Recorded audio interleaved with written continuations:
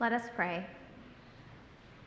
Grant, O Lord, that because we have met together here today, life may grow greater for some who have lost faith in it, simpler for those who are confused by it, more secure for some who would escape it, happier for some who may be tasting the bitterness of it, safer for some who are feeling the peril of it, more friendly for some who are feeling the loneliness of it, and holier for all, to whom life may have lost its dignity, its beauty, and its meaning.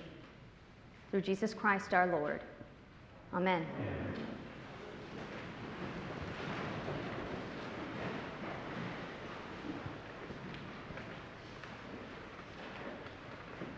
The season of Advent is over.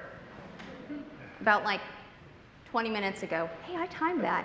I wrote in my sermon about 20 minutes ago, and it is exactly 5:20. Advent is over. This period of expectant waiting. It's here, y'all.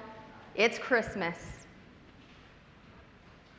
You know, every day in Advent, I've been reading, at our bishop's suggestion, a chapter from the Gospel of Luke.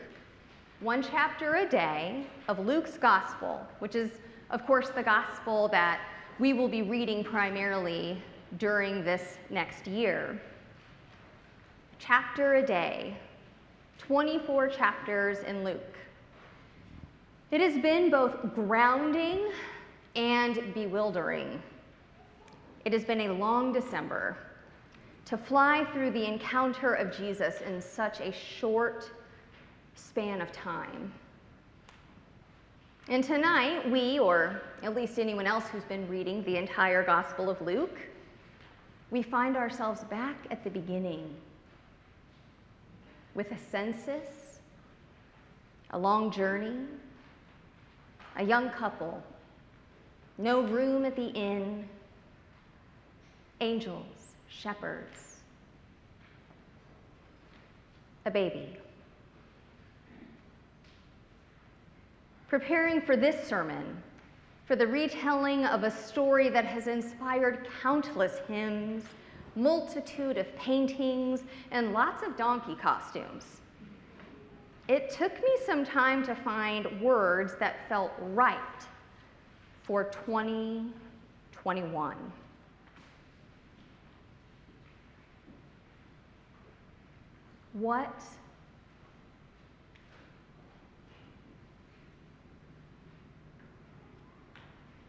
What a year. Unlikely, dragging on, awful, beautiful, friendly, weird. The right words for 2021, they're right in our gospel. Friends, remember, the story that brings us here tonight is an unlikely story, filled with unpredictable moments. It's a story filled with people who all participated in one story, and yet all had different experiences. I was reminded of a poem I heard on the On Being podcast with Krista Tippett. I'm pretty sure they give you a subscription to this if you're an Episcopal priest. And it was a poem by Padraig Ó Tuama, who is Irish, and it was titled Narrative Theology. And it goes like this. And I said to him, "Are there questions to all of this?" And he said, "The answer is in a story, and the story is being told." And I said, "But there is so much pain." And she answered plainly, "Pain will happen." Then I said, will I ever find meaning? And they said, you will find meaning where you give meaning. The answer is in the story, and the story isn't finished. The answer is in the story, and the story is just unfolding. Each and every one of us sit here tonight, and we are in very different places. Some of us are heartbroken. We're missing people. We're missing experiences. We're missing the identities that made us who we thought we were. Some of us are sitting here tonight so excited. So excited. Because presents, but also because family and food. Who ate a lot of cookies? I know it wasn't just me. Some of us are really lost. What do we do next? What is in store for the rest of my life?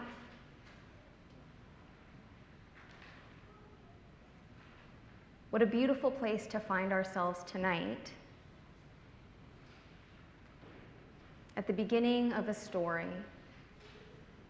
that has been told and will continue to be told and is still unfolding in the days to come, in the years to come. Beloveds, where we are today will not be where we are tomorrow. And where we are tomorrow is not where God will lead us next. We are in the middle of a story that has a solid beginning and a solid end, but a murky middle. And that's where we are. So where do we find our place in the murky middle when we don't know where the story will lead us next?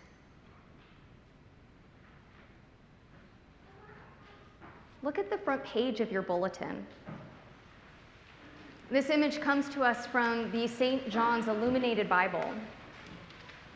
And we read on here the familiar words of Christmas: "Glory to God in the highest heaven, and on earth peace among those whom he favors." And we see animals, we see Mary. And what are they looking at? What is the bright light of God illuminating for them? Can you tell what it is? You can shout it out. Anybody? Well, it's Jesus, but what does it look like? A what? A star. No, look at the bottom where it's red. What does that look like? The name of the feed box. Does it look like a book? I should have planned this better. It's a book. It's a book. They're staring at a Bible,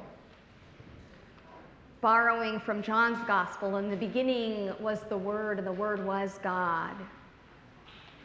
Where do we find ourselves in the murky middle? Where do we go when we do not know where the story leads next?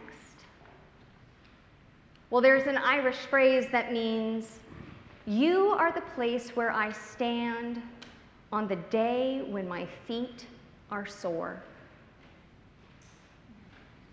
And it's right here, right in the middle, in the murky middle, in Scripture, in Jesus, the Word made flesh to be with us. This is where we stand when our feet are sore. This is where we stand when we don't know where the story leads. It's there. In the story of Christ, the answer is in the story. And the story continues to unfold this night and every night in the various places we find ourselves. Beloveds, for some of you, this is the merriest of Christmases ever. So Merry Christmas. And for some of you, this is the hardest Christmas ever. And I love you. And for all of us in the middle, who are tired, who've eaten too many cookies, who are still a little bit excited, who are holding on to hope, for all of us, a child has been born.